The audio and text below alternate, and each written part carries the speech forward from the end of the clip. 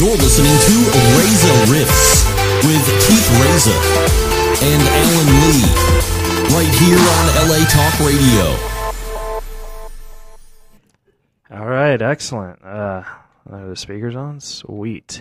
Welcome to the show, guys. They found a little funky. Alan Lee's not going to be here today. He had work or something, but I wanted to plug some dates real fast, and then I'll introduce the guest. This Saturday, I'm going to be at the Hollywood Improv with Jay Moore, and then Friday, January 3rd, the Rec Room with Tom Rhodes, and January the 7th, I'm headlining the Irvine Improv. So come out, buy your tickets, and support us. And then my guest today, who really came out through for me, I've been trying to get him for a while, is a guy, Torry. How are you, guy? What's going on, man? Good, man. How are you? I'm good. I'm on break right now, man. Yeah. Off the road anyway. Not break as in not doing stand-up, but break as in I don't have any road shows. So Yeah. I usually don't work December, so you got me. You got me, man. We were supposed to have you when you were doing Ontario, and Right. I had a plan because I was going to be like, oh, I'm going to be really, really funny, and guys going to be like, hey, you want to open for me Ontario? I'm going to be like, yes. It wouldn't have happened. Yeah. I had my openers. You know what? But it could have been a possibility though, because I didn't have my normal opener in Ontario. She, young lady, Miss Pretty Ricky, she booked a cruise, and it was definitely paying more than what the Improv's pay opener. So I told her to take that gig. Yeah. But I had some good openers, some good replacements. Yeah. Yeah.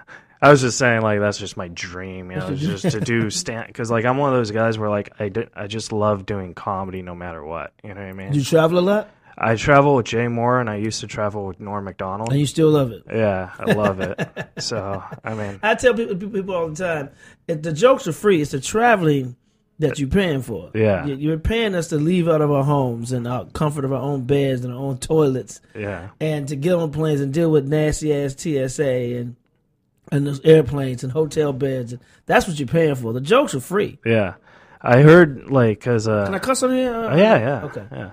Another line. I heard because, like, I go to school, too, and then one of my... What are you studying? Screenwriting. Okay. Yeah. Good. So, don't forget me. Yeah. I wrote like 4 movies. If I sell any, you're in them. If? I'm when, trying. When? Oh, when? See, That's a good you'll word. never sell anything saying if or I hope. Yeah. Those words are setups for you to fail. So you can say, "Well, I tried." Oh, okay. No, that's actually good advice. When you sell your screenplay, words have power, man. I say this all the time. Change your language, change your life, change your words, you change your world. So just you got to see it, man. You got to believe in yourself. Otherwise, nobody else gonna believe in your ass. That's true. Okay, so when I sell them, you're in. All right, you heard it here. Yeah. I'll come find you. I got a crew. we'll find you, brother. Yeah. But so like in one of my classes, this girl was doing a lecture because her mom works at Southwest, and she said that like if you Southwest Airlines, okay, yeah. You got a buddy pass? No, I don't really know her, but she was saying how like if you wanted to like upgrade to first class, you just gotta be nice to the ticket people, maybe give them chocolate or something. So I went to San Jose this week and I tried that. It's fucking bullshit. Well, first of all, you can't upgrade on Southwest. Yeah, that's what I was going to say. Damn. You fell for the banana in a tailpipe, man? Yeah, so I gave the ticket guy some chocolate fucking and he's looking at me like I'm weird. I'm like... He thought you was trying to hit on him. Yeah. Well, the thing is, I have Asperger's syndrome, so I believe everybody. You know what I mean? It's like I'm so gullible, and I'm just like, oh, whatever. Man, yeah, you gotta do something about that real soon, especially in this damn industry. Yeah. Come on, man. That's true. But you started when I first started doing comedy. This was probably 2005, 2006. You were doing the Tuesday nights at the Comedy Store. Oh, Fat Tuesdays, yeah, the hottest night in the country. Yeah, and you brought in a lot of big names like. Tucker. Well, I didn't bring them in. They just wanted to play the club. I mean, it was simple. I had to really know. This is really pre-social media, I didn't have any radio budget or anything, man. I just built a brand, man, that when you came to Fat Tuesdays, you knew you were getting, a great show. Yeah. And you never knew who was going to. I never advertised who was going to be there. Yeah. I just advertised the night. But there was so many great comedians that were falling through and getting on stage, and the women were beautiful and sexy, and the guys want to come out and see the beautiful women, sexy ladies. So it was always packed. And then the celebrities came out. You know, we had everybody from Prince to Denzel to you name it, to Quentin Tarantino to, you know, a lot of comedians were discovered at that night. So it was a really, really hot night. It wasn't like me being the funniest and people wanted to see me. It was just like I caught lightning in a bottle, man, and it was just everything was connected. Everything was right, man. And you worked your ass off too. I was work. When you run a room, because you run a room, it's work. It's a lot of work, and you know I got in fights and arguments with my agents all the time about, you know, it's taken away from me and being an artist and being a stand-up. But my whole thing was trying to put other comedians on. Right. So it was like, okay, if I have to, you know, give up a little bit of my stardom to build other stars, then I think more stars are better than just one star shining. So when you stopped the Tuesdays, like what made you want to stop that? Just you wanted to... It was just a lot of work, man. At the time, I just got married, so I was a newlywed. That's a lot of fucking work. Yeah. I was still touring at the same time, and I was still acting, still doing movies and TV. Yeah. And running a room. That's 4 really full-time jobs right there. Yeah. So something had to go, and since that one was the least profitable one, outside the marriage, because that wasn't really profitable, but not for me anyway. Then the Fat Tuesdays was the one that I felt had to go, but I made sure it was I left it in good hands. Was this marriage the one where you proposed on the Tonight Show? Yeah. How, like, what was that like? It was dope. It was a dope experience, man. I still say my wedding day is the most beautiful day of my life. Yeah. And you know, it was really, I was promoting The Animal and Pearl Harbor came out a week apart. Yeah. So I was promoting those 2 movies on the show, and you know, I had been dating my girlfriend long distance, you know, for about 3 years, maybe about 2.5, close to 3 years, and then I basically, you know, women kind of give you an ultimatum, but don't give you an ultimatum, but it's really an ultimatum. I don't know. You will. They'll throw hints and say little things. So I was like, you know what? You know, why not? And I wanted to do it big and make a splash. So I chose to do it on the Tonight Show. Plus, I had a lot of women around the country to tell at one time that I'm off the market. Yeah. I can't remember all these bitches I fucked. That's got to be like, that's like the most romantic proposal ever, though, right? It was crazy. A lot of guys got mad at me because their girlfriends was looking at them like then you know, damn it, why didn't you see what he did? Guy's getting married. So yeah. I see comedians trying to do it at comedy clubs, and like whenever... I've done it. Not comedians, but I've been the comedian on stage when people have asked me. You know, the manager comes to you and say, "Hey, this guy wants to propose to his wife." Oh. You know, during the show. I said, "Well, after the show, we're not doing the damn show." But yeah, but yeah, like I've seen like actual comedians. You know, like really? Guys like they like, oh, so I've been with my girlfriend for 13 days or whatever, and then like they make it a joke like proposing. And it's just like, I always thought it'd be funny if she said no. See, I knew my ex was going to say, she's my ex now. Yeah. I knew she was going to say yes because she had did that ultimatum thing. So yeah. I wasn't worried about her saying no. It wouldn't have been funny if she said no to you, but I'm saying at a comedy club, yeah, it would have been funny because it's That's like funny it just embarrasses the comedian. Hell yeah. That's funny. Live TV, it's different. I never thought about that though. Comedians actually do it. That's really funny. Yeah. So, and then you brought in Chris Tucker and Michael Blackson and all those guys. Oh yeah, Fat Tuesdays, man. Fat Tuesdays had everybody, man. Coming in from Chappelle to you know, Chris Tucker, Chris Rock has dropped in there. My brother Joe Torry, Pauly Shore, Dice Clay. They've all graced that stage. Kevin Hart, Cat Williams. it was just a few. Mike Epps, Cedric the Entertainer. You know, Bernie Mac. Yeah, they all would come through, man, and on the strength, and it was just that hot night, man. That was that was so incredible. Well, how does that make you feel about all these great comics where you didn't necessarily discover them, but you gave them a spot on your show? I didn't discover anybody, man. Yeah. I gave him a platform. Nick Cannon was actually discovered at Fat Tuesdays. Everyone should leave him alone right now. Hey, Nick Cannon's a good guy, man. Eminem beef. Yeah. But no, man, it's there's tons of clubs around this city, around this country. Yeah. And I just had a platform to showcase, so I can't take credit for discovering anybody. Yeah. I can only take credit for providing a platform where they showcase, because I didn't write any of their jokes. I didn't make any phone calls on their behalf or set up any meetings. So what they did was all them. I mean, I was just really trying to showcase them because, industry quit going to the hood to see black comedians, and I wanted to showcase all the talent that was coming out of the hood or performing in the hood. So yeah, it's all the credit, and I can't take any of it, man.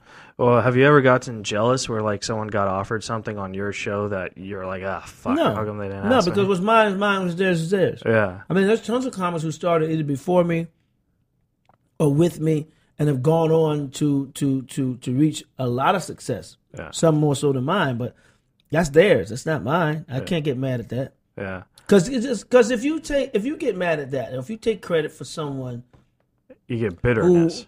but if you take credit for someone blowing up and like, I did that, then if a comic went on stage and bombed and slit his wrist or her wrist after that show that they bombed, you gonna take credit for that for the death?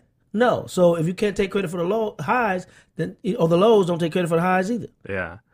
That's true. I never thought of it like that. Yeah, because with comics, and comedians, we're very selfish, narcissistic, fucked up individuals, and it's you have to balance and fight that darkness. Yeah. To live a normal life or for balance, basically. I've noticed that there's only like anyone can go on stage and tell a joke, but only certain people can go on stage and keep doing it. That's why Crazy people. Yeah. Like us. Some comics do it for like 2 years and then they're done. Right, because they tried it out. It wasn't for them.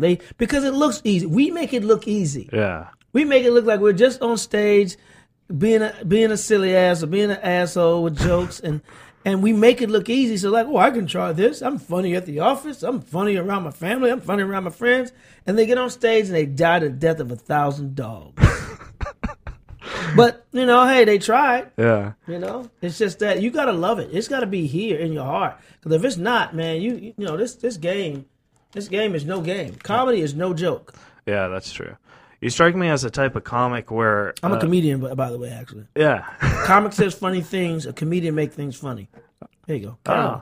That's... Okay, you strike me as the type of comedian who writes on stage. Like, you Both? just go... Yeah. I'm a big prep guy. I got to do prep. Yeah. You're more confident. It depends on who you are. Not everybody. Some comics can go on stage and just wing it. Yeah. I can, but I don't like to. Yeah. I write my shit down word for word. Yeah. And because I'm a writer too, so I write it down and then I just put bullet points, and then I go on stage and have it there, and I'll try to not try. Because I don't try anything. So what I'll do is I'll incorporate both, because you got to read the audience. Yeah. You can have your set plan, which is great. Some comedians can stick to it. But you can have this set plan of what you want to do, but if the audience ain't feeling that, you gotta be able to Omaha out of that bitch. Yeah. You gotta audible and go to another play and go to something else. So it's good to be structured, but it's also good to be loose. But it's good to find that balance between being structured and also being able to freestyle.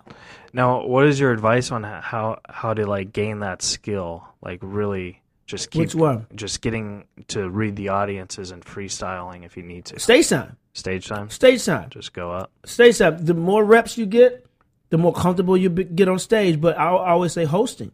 Oh, yeah. Hosting takes the pressure off you to be funny. Still be funny, because the show isn't about you. It's about the entire show. It's about everybody on that show. You're the first person they see. You're damn the most important part of the show because you're taking all the bullets first. And you got to be able to withstand those bullets and bring the audience to a level to where, they're ready and warmed up for the first comic coming on after you or comedian coming on after you. So, but the more you host, the more comfortable you get on stage, and the more you be able to read audiences. Yeah. So then when you start featuring and headlining, then it's just second nature by that time. When I started, I would always do anything to host. You know what I mean? Because that was the hardest thing for me because I can't read people. And but you're a good host. Everybody's not a host. Just because you're funny doesn't mean you're a host. Hosts have to be not high energy, but some energy because you're the first person they see. You set the tone. Yeah. And you want to be funny, and you want to be kind of like, you want to sell the crowd in. It's like, hey, welcome, to our house. And so everybody, some hosts go straight in, go on stage, and go straight to the material. Yeah, I'm probably one of those hosts. I just go. So yeah, there's a little bit of a greeting. yeah. So, no, I say like, hey, welcome and all that stuff, and then I just go straight into it because I don't know, because I like my comedy heroes, they everyone I always ask, and I've interviewed a lot of people, they say just go straight to the jokes and just, make people laugh. Like that's the most important thing. Yeah, I mean, but yes, true. Yeah. But I mean that first minute, Yeah. at least let them, get them warmed up, get them settled in. Yeah. Like, the show has started. Yeah, like, and then go into your material. Like Fraser Smith, I think, is the best host. Yes. He's a great host. He just goes up and he sets it in. But to answer your question, no, I don't think I'm a great host. I think I'm an okay host. Like I could do it if I need to. Right. But when Norm promoted me to feature, Norm is funny. Yeah, and he's the best, isn't he? He's one of the funniest, man. Yeah, and he would always say, just do your best because you're never going to be funnier than me. And like that taught me to get, you know what I mean? Right. I'll show him. Yeah. He can't follow me. And I think out of the 300 shows I've done with him, maybe I matched him once, if that. So like that's just that's what I'm saying. If that. So I'm telling you, like the batting averages, right? When you're touring, but it's not your job to match. Yeah, it's your job to be funny and get to set the table for Norm. Yeah, that's it. I was the first host of the Kings of Comedy tour. Yeah. Right? I was 5 years in the game. Those guys was already 15, plus years in, and I was still. That's when I was a comic. I was a comic back then. I didn't have an act. I had jokes, but I didn't have an act. And but I knew it wasn't about me. Yeah. Right. But I knew I had to, kick ass while I was on stage, and that's the balance. Again, with that balance stuff, it's like you got to be able to make your mark because they're not there to see you. Yeah. They were there to see Bernie, Cedric, and Steve because DL hadn't joined the tour yet. DL didn't join the tour until I left. DL Hughley. Yeah. So, So the thing about it was I had to, make sure I got the crowd there, but at the same time, not step on their toes. Right. Because I would listen to their set. And if I had any jokes that were close to their jokes, I would take them out my act. Yeah. Because I wanted it fresh for them. I had enough material to be able to do that. To take, whatever jokes I had similar to those guys out and do it in the set, but still get the audience where they need to be. Right. Because they're there for them. They weren't there for me. Yeah. When your brother's a comic too, Torry. Yeah, Joe Torry. Does that, when you were a young comic, did that like help you become better? Absolutely, on several levels. One, he inspired me to do stand up just by him doing it. He was one of the pioneers of the Def Comedy Jam. Yeah, he and Martin Lawrence were the ones who really inspired me. At the age, but my brother allowed me to live with him, rent free. Oh, for what I think the 4 or 5 years when I got out here. And for those when you move to L.A., it's tough. It's tough. Yeah. And, I didn't have to sleep in my car or sleep on somebody's couch. I had my own bedroom, I had my own car. And that pressure, he was already making money. So he just said, as long as you're on stage working on your craft, don't worry about paying any bills. Yeah. And I made sure I was on stage 2 or 3 times a night, 7 days a week, or at least 6 days a week, grinding. And he saw how serious I was. And after 2 years of doing stand-up, I did Def Comedy Jam. Yeah. But that's because I got so many reps in. Yeah. It wasn't like do one show a week or 2 shows a week. No, I was grinding, hitting spots after spots, holding the wall, pizza joints, hosting when I can, jazz shows, art shows. It didn't matter. College shows. Didn't matter. I wanted a stage, a mic, I had my pen and my pad, and my little voice recorder, and I was going to town and putting in that work. Putting in that work paid off. Yeah. And so when he saw that, he allowed me not to be stressed out and have to worry about. I mean, although I did work a job. I worked as a marketing assistant on a movie called Zebrahead, an Oliver Stone film, and I also worked as a PA on the Martin Show. Oh, nice. So yeah. Yeah. And I did extra work too. I did background work. Oh, really? Like, what was that like? It was fun because, every job you get in this industry, you should learn.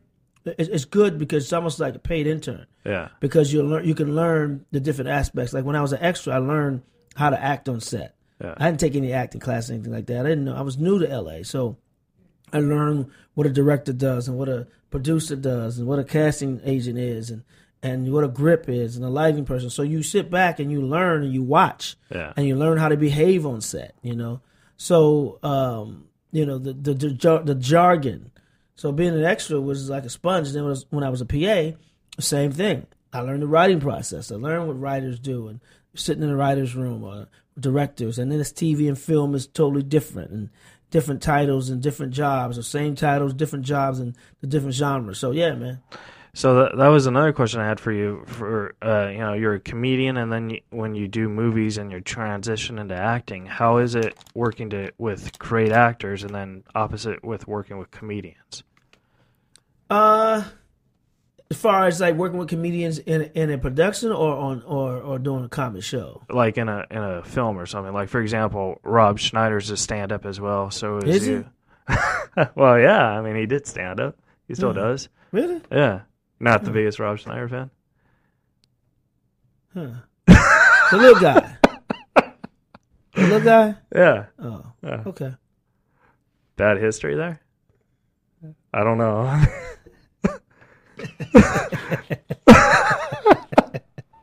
You know what I said? I'm gonna get rid of all my grudges in 2020. But since it's 2019, I'm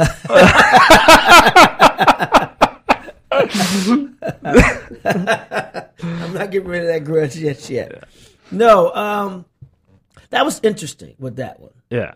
That production, because I came from productions where they allowed me to go. They allowed me to have the green light. Right. A sitcom called Good News, which is on UPN, and one of the greatest TV producers of all time, Ed Weinberger, who created Taxi, Mary Tyler Moore, Cosby Show, Sparks, and the show I was on, Amen.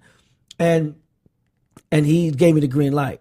I came off of a movie on American History X, acting opposite Ed Norton, where director Tony Kaye, first day on the set, said, "You have the green light. Do you? I trust you." I came off of shooting a movie called Life, which starred Eddie Murphy, Martin Lawrence, Bernie Mac. I probably should have said those names first when I said stand up. Yeah, you went to the bottom. Shit, not even the bottom. But no.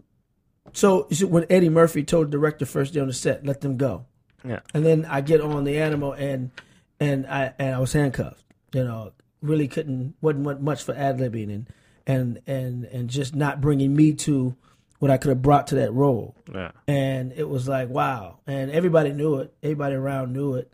And it was not an enjoyable experience. Oh. And it's to the point I came and watched the movie. Oh, really? To be honest. Well, I'm so sorry because, honestly, that's okay. one of my favorite films. Really? I'm sorry to steal your joy. Yeah. Anybody else's, I didn't want to steal your joy, but, I thought you were hysterical on that. Really?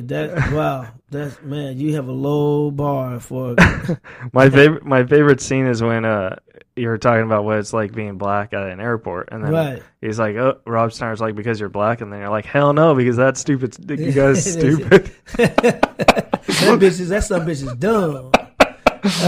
Yeah, so it was challenging because I wasn't my creativity wasn't allowed to be wasn't accepted. Right. And just to say it wasn't a director. Let's just put it that way. Okay. So it's like it was tough. It was really tough from being trusted by so many greats, and then someone kind of handcuffs you. Yeah, I can see how that because it wasn't fun. It kills your freedom as an artist too. And as a comedian, I mean that's Yeah. Especially since another stand-up brother. Yeah. He should. Yeah. Well. Yeah, but I mean, he should respect that. Well, yeah. Unless you're insecure. Yeah. Yeah, that's true too.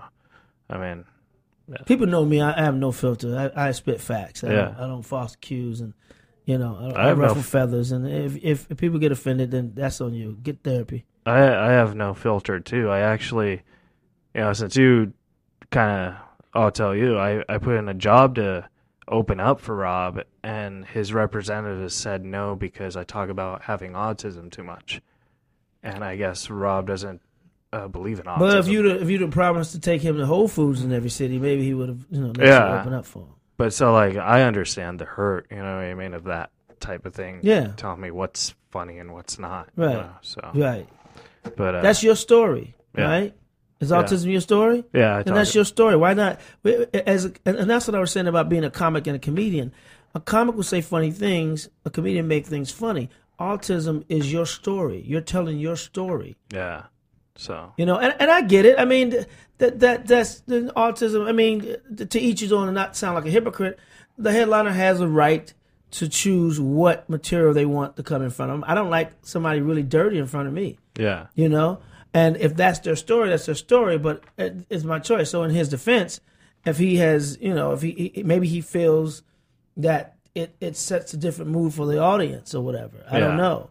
So, I mean, this is right, but at the same time, it's your story. Keep telling your story. And if someone doesn't want you to do that in front of them, then you just keep moving on to someone who will. Yeah, I think doors happen with every like rejection. So like absolutely with that rejection, I got Jay Moore. You know what I mean? Exactly. So you got a comedian. You know, so it's like because I can't be with Norm forever, and then right. I was with Hotz, and then you know Jeremy Hotz. I love Jeremy. Yeah, like the Canadian. Yeah, like I like the Canadian guys. Yeah, and it's weird because I'm Texan. You know. So it's like that means you don't like blacks then. No, I love it.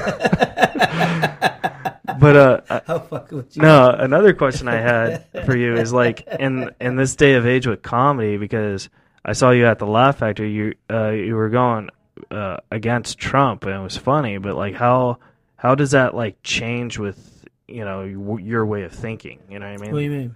Like if there's a whole room full of Trump supporters, they always come to my shows. Yeah, and they come to my shows all the time, and you just keep going with it. Yeah, why facts? Yeah, and they don't like facts.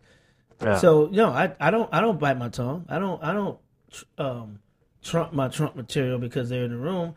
I've had some walk out. You know, some old white men walk out and with their old white wives walk out because it's true. And the thing about it is I talk about everybody. Yeah, it's not just Trump. I talk about Obama.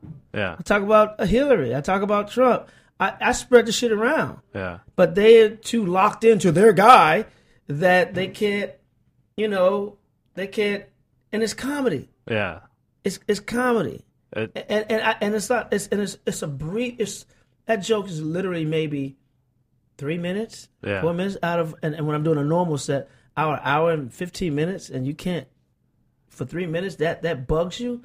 That's guilt. That's true. That's what that is guilt, and it's my opinion. Yeah. So you know, I spread it around pretty evenly. So I don't care. I mean, I play Ohio a lot, and I love Ohio. It's my favorite state because it's like, you know, it's a good litmus test for your material. Right. You know, so you won't be too inside or too, you know, one way. If they're laughing in Ohio, then they're laughing anywhere. That's why it's one of the swing states. You know, when it comes to the election, because it's a very important state. So, but I do it purposely in those audiences in those states. So and I put it up front. So you let you know right up front. You know, this my balls are going in your face up front. So you would say Ohio is the state to go to really get good. Well, to really test out material, I think New York, honestly, is probably the best place for stand-up. Yeah, because you could go like 8 times a night. 8 times a night, you can make more money than you do in L.A. doing stand-up. But it's just that grind, it's that grit. And New Yorkers don't laugh at just anything. New Yorkers, you got to put in that work. You got to put in that.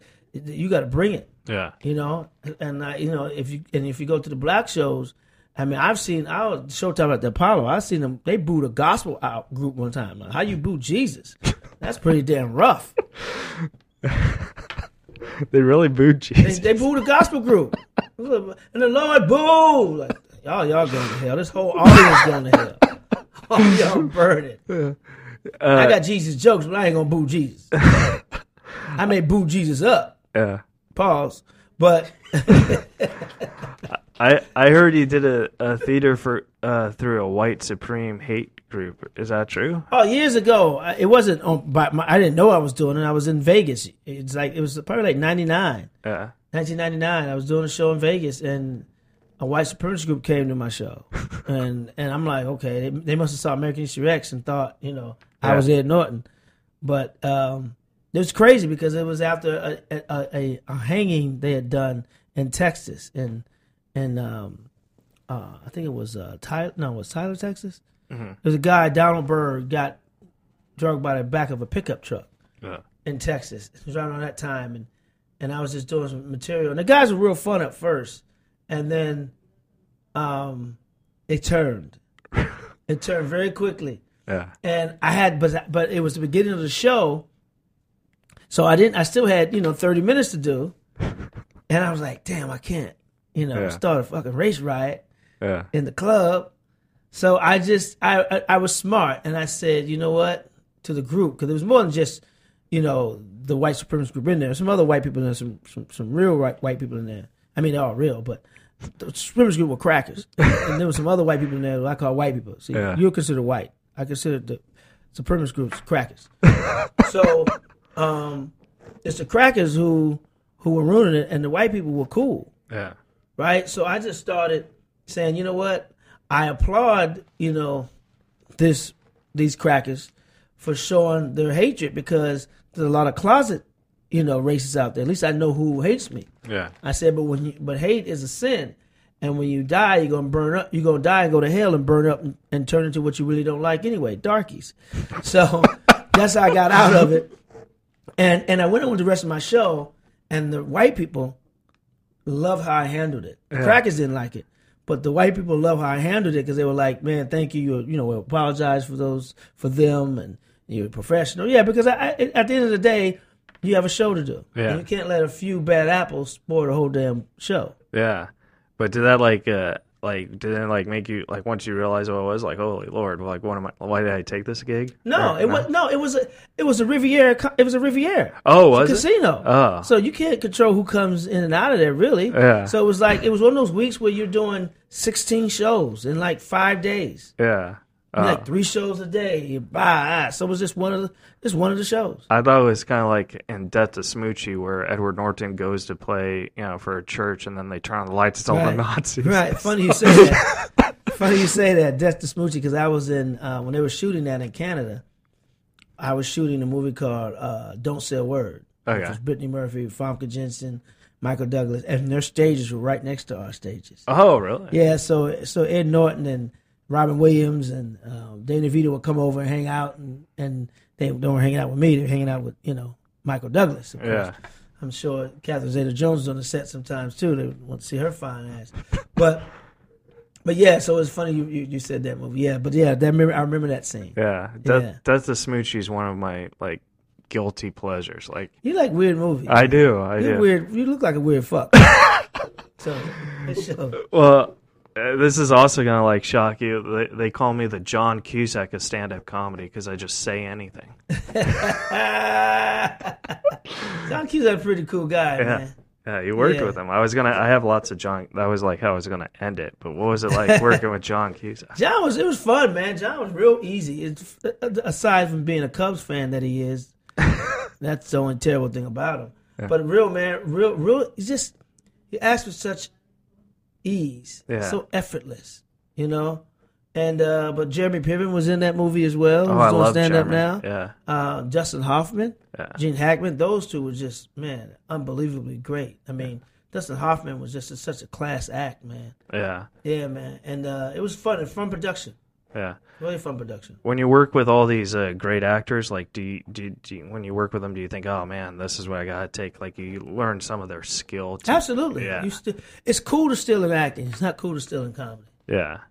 It's not cool to steal material in comedy.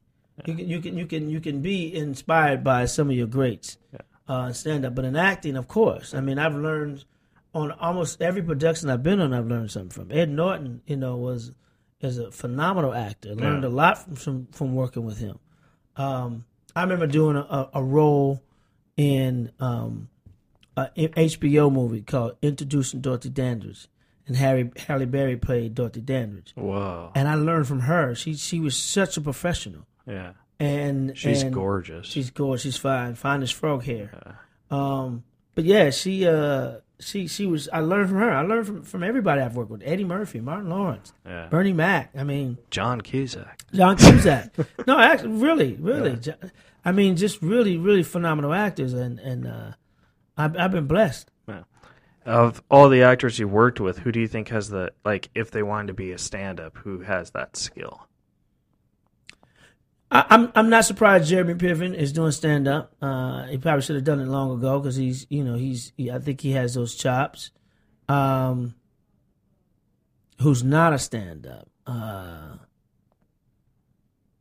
Hell, everybody I've worked with. Let's see, I couldn't see anybody else really. Maybe Luis Guzman. Yeah. We did the movie Runaway Jury together, and Luis Guzman, he's Count of Monte Cristo. He could do it if he wanted to. He could pull it off. You don't think Cusack could? I don't know. Yeah. It'd be interesting to Cusack. I think he's such a good actor that if you wrote his jokes for him and put it in a script for him, he'd be able to pull it off. But I don't know if he could just be a raw, straight up stand up. Yeah. Well, I met him last year. This story's gonna make you laugh. There's a point to it, I swear. Okay. But he goes on tour and he plays one of his films and he takes money for the films he does and he does a Q&A after. That's the light for the buzzer. And give me the light, y'all. Time to get off stage.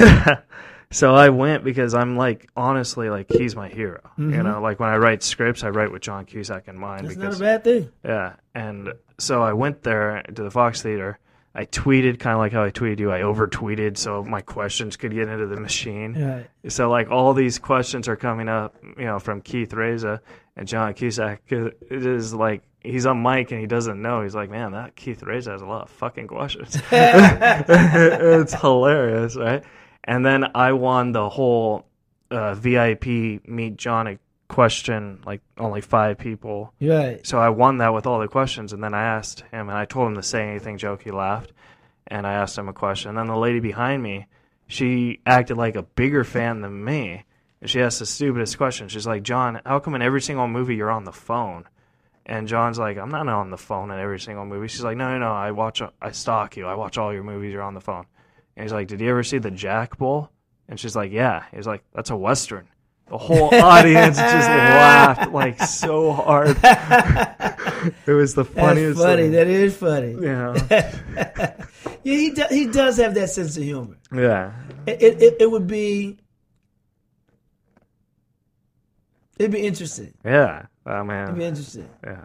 Because he's more of a smart ass, but that's how I started. Yeah. That's how I think a lot of comics do. And then get into comedy. That's funny though. I started doing comedy because I always got picked on in school. So I was you got bullied, man? Hardcore. Fuckers. Yeah. But I went to an open mic and I figured all these people are laughing at me when they're hitting me. Maybe I'm funny. So that's why I started doing comedy. Really? That's interesting. Yeah, and I was very nonverbal with my autism. So the jokes were, because I still have a stutter sometimes, but I've been doing comedy for so long, I've learned how to talk and I've gone to speeches. So what's your point of view on autism? What are you vaccines and stuff? Or no? What's your point of view? When you're on stage, what are you trying to get the people to know about you and autism through comedy? That people with autism can make their dreams come true and not just talk about it. Right. Because in my support groups growing up, they were like, oh, I want to be a writer and all that stuff, and then they just stay at home. I'm still at home, but at least I'm doing comedy. Right. So that's what my point is, showing so the greatness of it. Does autistic children get bullied a lot? I did. I mean, I don't know if everyone does, but I in support groups. So you had support groups. Yeah, we had autism support. So was that a common theme or a common problem?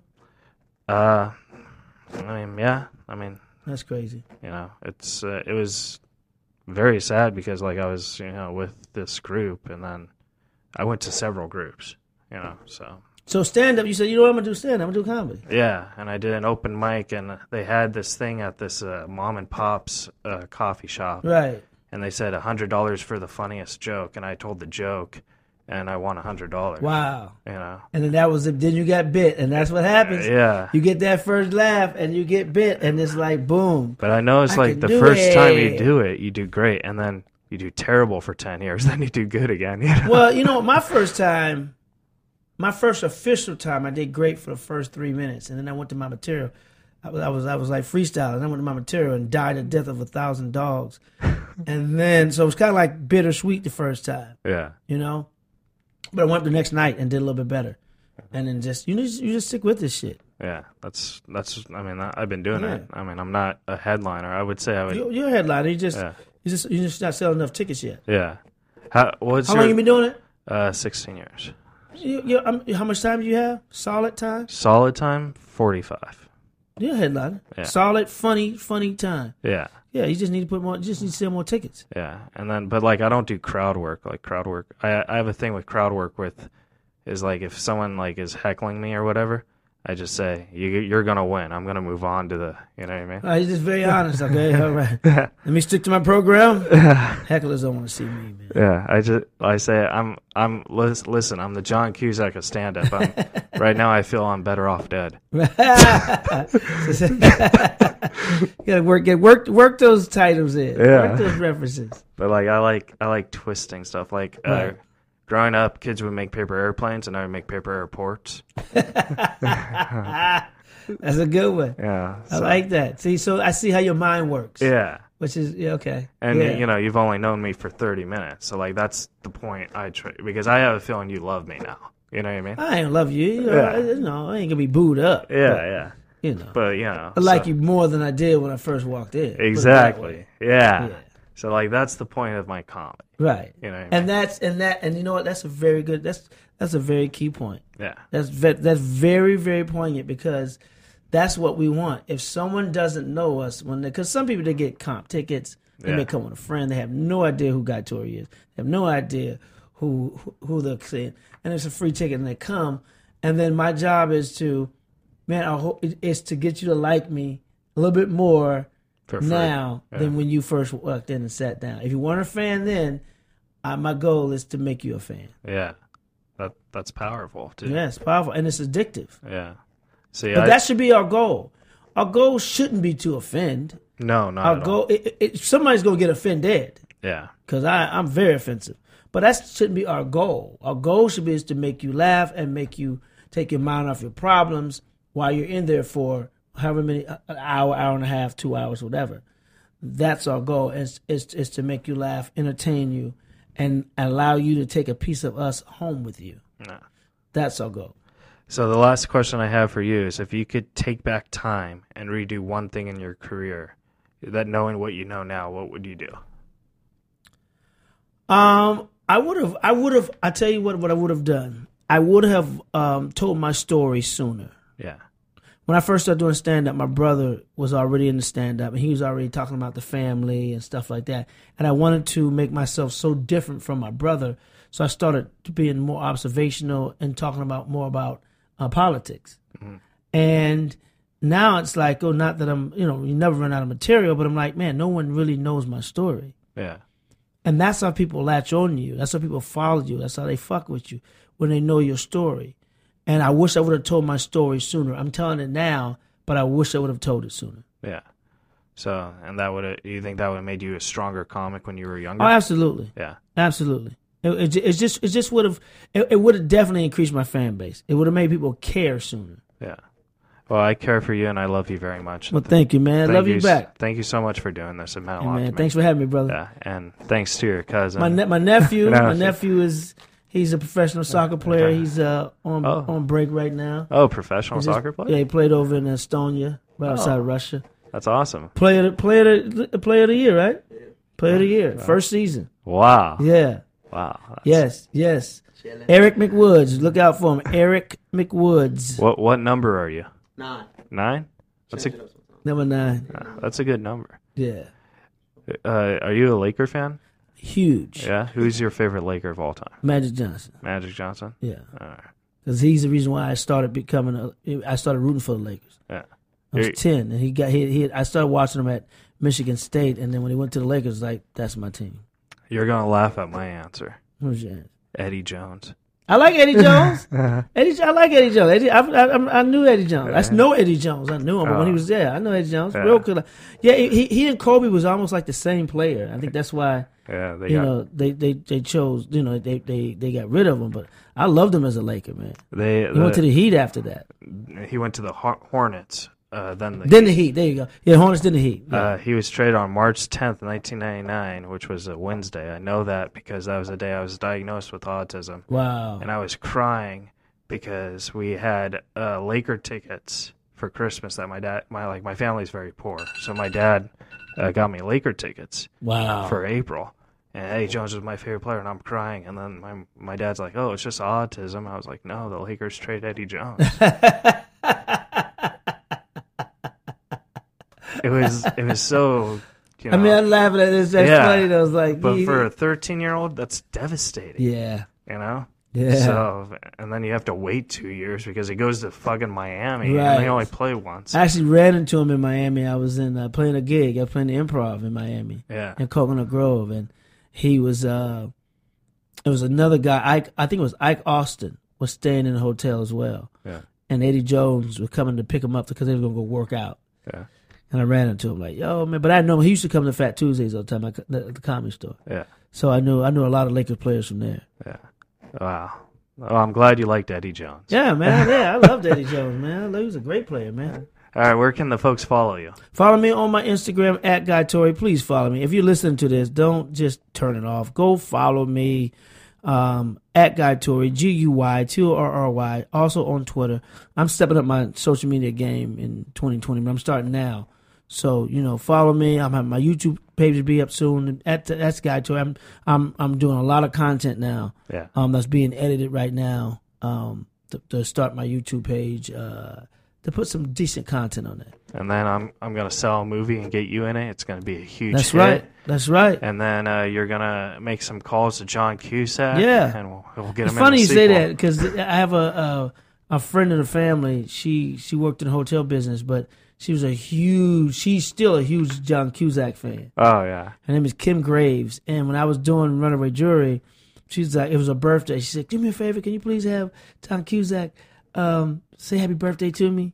Oh, I said, okay. So what I did was I got a big piece of white poster board, and I put "Hi Kim Graves," and I had John Cusack holding it, and I took the picture. So every time on her birthday, I'll post that picture for her. That's the sweetest thing ever. Yeah. And that's cool because both of you did it.